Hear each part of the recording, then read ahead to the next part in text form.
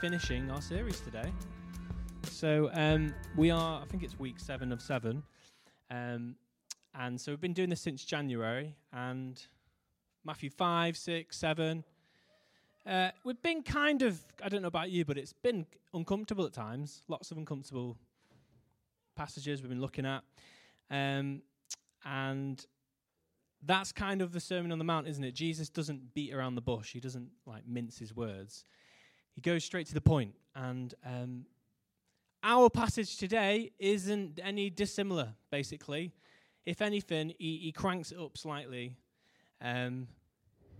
Because, I don't know, it's a bit like a long car ride. We began in Matthew 5 with lots of energy, ready for the journey. Then we got to Matthew 6. Maybe we started to feel a little bit tired at the wheel. And then we entered Matthew 7 last week with Charlotte. And then this week we're kind of ready to kind of pull over, get out of the car, just as we're about to finish. But just before that, there's lots of warning signs that we need to look at before we stop our car and get out. And that's what Jesus does here, essentially. The journey's just about to finish. Here are some warning signs for you before you get on your way. So we're going to read a bit of scripture here. And then, we'll look at it a little bit. So here's the last passage then of the Sermon on the Mount. So, enter through the gate, for wide is the gate and broad is the road that leads to destruction, and many enter through it. But small is the gate and narrow the road that leads to life, and only a few find it. Watch out for false prophets. They come to you in sheep's clothing, but inwardly they are ferocious wolves. By their fruit you will recognize them. Do people pick grapes from thorn bushes or figs from thistles? Likewise, every good tree bears good fruit, but a bad tree bears bad fruit. A good tree cannot bear bad fruit, and a bad tree cannot bear good fruit. Every tree that does not bear good fruit is cut down and thrown into the fire. Thus, by their fruit you will recognize them. Not everyone who says to me, Lord, Lord, will enter the kingdom of heaven, but only the one who does the will of my Father who is in heaven. Many will say to me on that day, Lord, Lord, did we not prophesy in your name, and in your name drive out demons, and in your name perform many miracles? Then I will tell them plainly, I never knew you. Away from me, you evildoers. Therefore, everyone who hears these words of mine and puts them into practice is like a wise man who builds his house on the rock. The rain came down, the streams rose, and the winds blew and beat against that house. Yet it did not fall because it had its foundation on the rock. But everyone who hears these words of mine and does not put them into practice is like a foolish man who built his house on sand. The rain came down, the streams rose, and the winds blew and beat against that house, and it fell with a great crash. There's a song there, isn't there? Do we know the song? The wise man built his house on the rock. It's all fun, because obviously all the kids fall down. It's all very fun, but it's essentially he's talking about going to hell. But the kids love singing it. When Jesus had finished saying these things, the crowds were amazed at his teaching, because he taught as one who had authority and not as their teachers of the law. Interesting last verse, isn't it? You know, everything you just said, Jesus, we recognize it as authority because you kind of live it. You're what you've just taught us, and you're not like the other teachers. You know, you somehow embody all of what you've been saying here. Cool. Gate, tree, house builder. So throughout this passage you just read, actually throughout the whole of the Sermon on the Mount, and throughout the Bible, there's often two choices put before us, isn't there? Two types of people, or two ways, two paths. And you might be familiar with verses in Proverbs or in Psalms.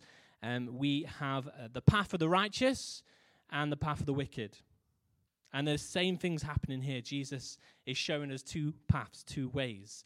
And remember, at the beginning of this series, go right back to chapter 5 and 6. Jesus says, there's my followers, they go this way, and then the Pharisees go that way, and then the hypocrites go that way. And he compared good treasure with bad treasure, good eyes with evil eyes, being anxious with trusting in God. And in our passage today, we've got a narrow gate or a broad gate. We've got a good tree and a bad tree. And finally, we've got a wise builder and an unwise builder. There's always two ways. That's what Jesus is finishing on. And the narrow gate's interesting. So I was thinking about this a little bit this week. And I'll show you my little idea in a second. It's a funnel, the idea of a funnel. Beginning with the narrow gate, then, Jesus does call us to relationship with him. It's kind of self-explanatory, isn't it? The gate was like this entry point to a city and all that the city possessed. And the gate here is to the kingdom of God, isn't it? And we talk about the kingdom of heaven, the kingdom of God, same thing. It's here, it's now, but it's ultimately a final destination, isn't it? And in calling us to enter the narrow gate, the kingdom, Jesus is saying you can't enter unless you show. Jesus is not saying you can't enter until you show me all your righteousness. That's what he's not saying here. He's saying rather, a bit like John's gospel when he says, I am the gate. Jesus is saying, you enter the kingdom through me, through relationship with me. So here's my idea of two funnels. So if we imagine the kingdom, so the one on the left, this is like the broad, the wide gate. So entering the kingdom in this wide funnel. At first, it's very easy to get in. And maybe, I don't know, it's like you hear a message about God's love and forgiveness, which is great. And these are like the so-called nice and easy good things. And so wide, this entry point, you can bring all your baggage. Everyone can come. But then towards the end of the funnel, it kind of gets a bit narrower. And so maybe in that narrow part of the funnel, it's like you discover things like obedience, prayer, sin, temptation, faithfulness, probably some more difficult aspects of being in the kingdom. And then, I don't know, something eventually blows us out of the funnel. Now, on the other side, there's the narrow gate, and you can't enter with all your baggage here. You know, it's a bit narrow. You have to kind of take off your baggage, take off all of your own righteousness, and you have to essentially repent and trust in Jesus. And then once you're inside, it's not that life gets easier, but we do start to experience more of the joy and freedom that comes with being in Christ. And then that's why it goes. That's my funnel idea anyway. Maybe they should have said two funnels originally, because I like it. And then we come to the next bit of our passage. What's that all about? The false prophets. It's talking about me. I'm just kidding. It's not talking about me. So there have been many suggestions over the years. Who are these false prophets that Jesus is talking about? It's probably likely, he's talking about the Pharisees earlier on, isn't he? It's probably likely them. Or is it just Christians in general? Well, what is a prophet? A prophet is someone who claims, a prophet is someone who's appointed by God to speak on behalf of God to his people. So a false prophet is someone that is kind of like self-appointed, doesn't really speak on behalf of God, but claims to. And according to Jesus, this person's like a wolf, right? Disguising themselves as sheep, trying to fit in to the community. When in actual fact, they kind of fail to follow Jesus' basic life and teachings. Paul talks, doesn't he, about wolves and dogs. He doesn't mean like cute, fluffy little dogs. When he calls people dogs, it's a bit of an insult. Not like, the dog you see with coats running around the park. Not like your dog, it's an insult. Anyway, Paul, these things are real, and he actually says, in my churches, when I'm dead and gone, I think he says it in Acts, I know wolves will come into the church. It's inevitable. But in our passage, Jesus isn't actually focusing on the teaching of these false prophets. That's what Paul focuses on. Like they have these dodgy teachings, and we might think of heresy and all of that when we think of false prophets. But Jesus is actually, he doesn't even mention that. He's focusing on the fruit. He says you might not always be able to spot them, but Jesus says by their fruit you can know them. And, I mean, Jesus is like, think of it's like a tree they've got fruit on, but also what does fruit do? It kind of nourishes other people. So, is it nourishing other people? Can you see in this person humility, peace, patience, love, gentleness, all the things, fruits of the Spirit, kindness, purity, whatever, prayer, transparency, even the way they talk to people, talk to their spouses, whatever it is, can you see fruit there? Now, you can say bad fruit is false teaching and heresy, yes, but I think it's just getting at the fruit here Jesus is talking about. But Jesus doesn't want us to go like heresy hunting. He's not like, hey, go out there and try and find all these people. But how do we apply it today? I think he's probably saying all of us have some sort of, well, we definitely do, have a spiritual influence in our lives, different channels of our influencing us spiritually, whether that's in person here, whether that's online, whether it's a podcast, whatever it is. And I guess it's for us just to be aware, are all these influences pushing us towards the narrow gate, or are they pushing us towards the broader gate? Because a false prophet would probably want you to go to the broader gate. Cool. So, Jesus goes a little bit deeper here in terms of judgment and the final judgment. And our final fate as humans. I don't want to go into loads of detail about Judgment Day, but if you are interested, there's the passages. The Bible's pretty clear. All the living and the dead will face some sort of judgment. Even angels and demons will face judgment. And Paul says, we will judge them, the angels. Which, yeah, he just says these things, doesn't he, Paul? And you're like, well, hold on a minute. Can you just explain that? He's like, yeah, don't you know we'll judge angels? No, I don't, Paul. Please stop and explain. He's like, I went to the third heaven. Did you, Paul? Well, tell us a little bit more, because I just thought there was one heaven. So, Paul just says these things. But they knew what he meant, obviously, at the time. So think of judgment. It's not, we do probably think judgment, it's like a bad thing. We know it's not. Judgment, the same word, righteous. It's just justice, isn't it? It's good. Judgment's good. It's part of God's plan to restore all things. We might not see justice in this life, but one day we can be sure that we will. When all the sort of poor and oppressed and marginalized people are finally lifted up, and all of the dictators, all of the violent, oppressive people are put in their place. And true believers, however, we can have a lot of confidence when it comes to this day, because it says in Romans 3:8 that our sins were judged in Jesus' death. So we can be confident on this day.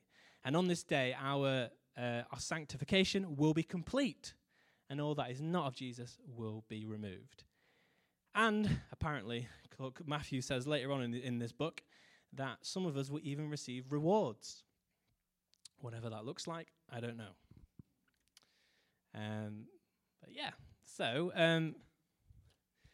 in our passage, Jesus kind of says, he takes us to this judgment, and he says, doesn't he, I never knew you.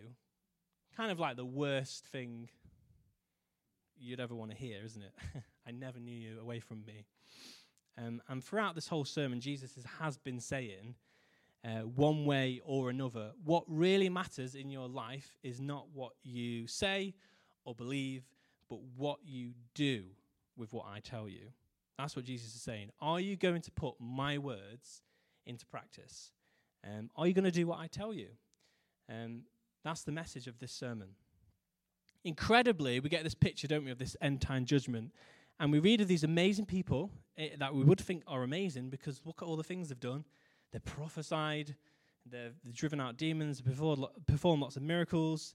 I mean, surely they know Jesus, right? That's what you would think. And they seem to actually, they didn't see this coming. They were ready to enter. And Jesus like, hold on a minute. I never knew you. And they're like, no, hold on a minute. We did all these things. I've surely were on the list. That awkward moment. Actually, you're not. So see you later. I never knew you, Jesus says. And we did sing that song, didn't we, Knowing Jesus? And I think it's obviously really important. The eyes of this text, what they would look towards us at, is this idea of knowing Jesus. But more importantly, that Jesus knows us. Do you know Jesus? Is a big question, isn't it? And one way you can find out is obviously personal experience, having that intimate relationship with Jesus. But also, Jesus talks about, doing what he says and does is a form of knowing him. So when he says, I never knew you, it wasn't like, he's talking about communication here necessarily. He's talking about doing his works equals knowing him, and vice versa. That's how you know Jesus, and that's how he knows you. And so historically, the church has kind of like swung to different directions here in terms of like what will save you is works, works, works, works when we come to this end time. And then swing to the other direction, actually what will save you is faith, faith, faith, faith, faith, not works. And I think there is a healthy balance. Jesus does save us, but he saves us for good works. We are saved by faith, and real faith produces works. As James says, doesn't he, in his book, faith without works is dead. And even in this sermon, Jesus says a couple of chapters ago, when you pray, forgive us our sins. So Jesus, he's assuming that we're going to need forgiveness on a regular occasion. So he's not talking about perfection here necessarily. He's talking about now that we have the Spirit indwelling inside of us, it's just natural that we will start to show Jesus to other people in the way we live. It's just a natural process.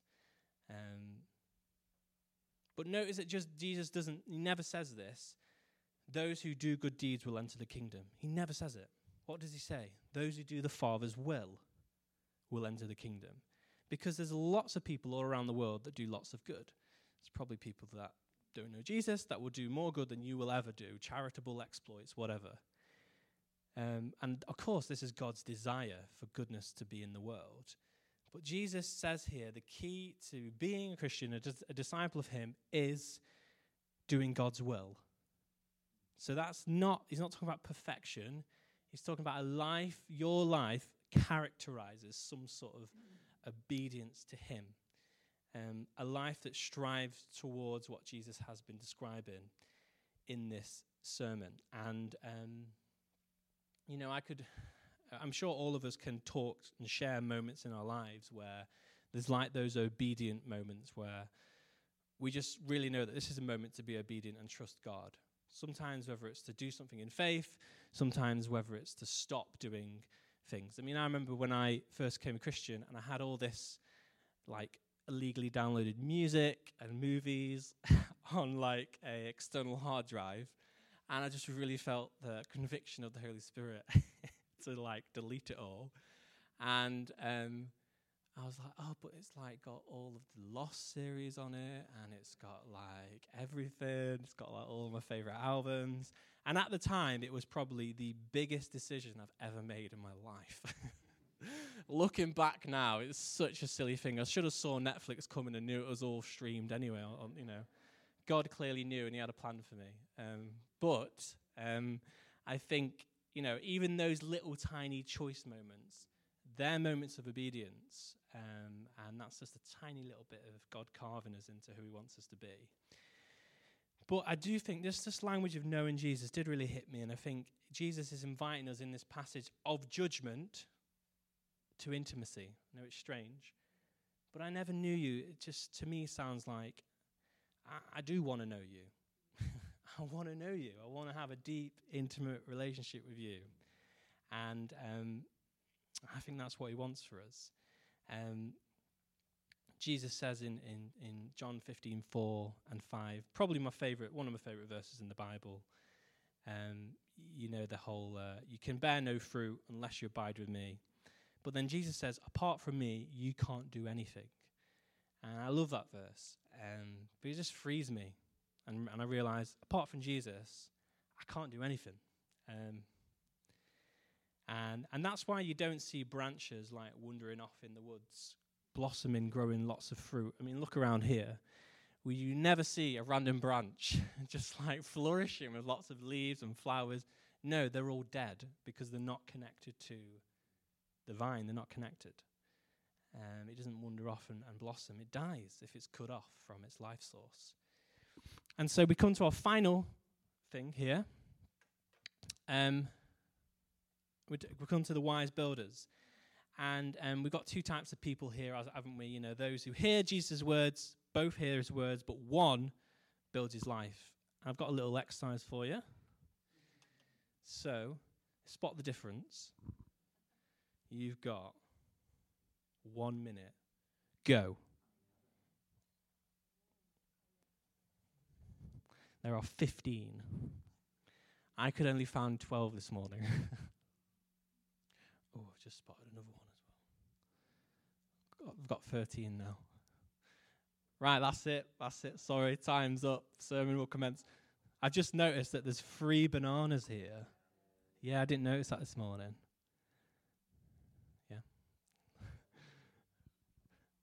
Yeah. Quick, get it off. Oh, I used to be staring at that all day. Apparently 15. I mean, you know, I'll leave it up afterwards and try and find them, but I couldn't find 15. What's my point? My point is, you know, sometimes at first sight, it is hard to tell the difference between 2 images. But when you look closely, you start to see the differences emerge. And it's the same with these 2 builders. There's 2 houses which might look very similar, which probably both look beautiful, and you think, wow, what a lovely garden. You know, what a lovely front door, what lovely bay windows. But if we get closer, and maybe if it's possible, I know it's not, to look at the foundations, then the differences will become apparent. And, you know, as impressive as this house may seem, if it's built on sand, just a gust of wind and it will come crashing down. And the language of rain and storm, I think it can refer to life's trials. But because we've got this like end time judgment in the background, I think it also refers to this end time judgment. And some people misunderstand this passage and think that the rock is Jesus. No, the rock isn't Jesus here. The rock is what Jesus says. You know, the rock is all of Jesus that he's been talking about, his commands, the Sermon on the Mount. Build your life on these things, on these teachings. And then when the rain does come in life or at the end of human history, we will remain safe inside this house by the fire, warm, cozy, confident that we will weather this storm. And as I was kind of like, you know, just reflecting on this image, I think, like I mean, our community is pretty middle class, like when we're all together.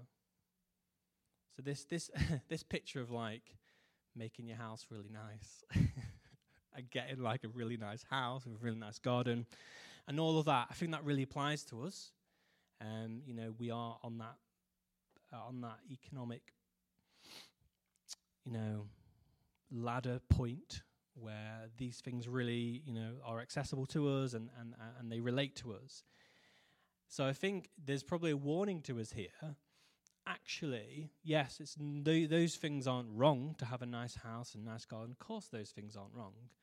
But there is another house that we probably don't see with our eyes that we should be spending even more time and resources on to making sure it's built on the rock. So we've kind of come to the end of the series and the end of the Sermon on the Mount, and it finishes in the same way that it kind of begins, really. Lots of mixed feelings. And we said right at the beginning, as the quote from John Wesley was that this sermon isn't commandments, it's promises. And that's helpful, isn't it? Because it's not a list of things that we do in order to be a disciple, but it's a list of things that will occur as a result of following Jesus. And so Jesus isn't preaching to be heard, he's preaching to be obeyed. And he's not telling us to do a bunch of good deeds, but he's telling us to follow him. And so as we end this series, our response is to respond to Jesus And how do we do that? We live what he's telling us to, how he's telling us to live. So what I thought would be good is just if we pray together for a couple of minutes, reflecting on all that we've heard and all that God's spoken to us over the last couple of months. Cool. Let's do that, shall we? If you want to get 2 or 3 people gather together, and let's pray together.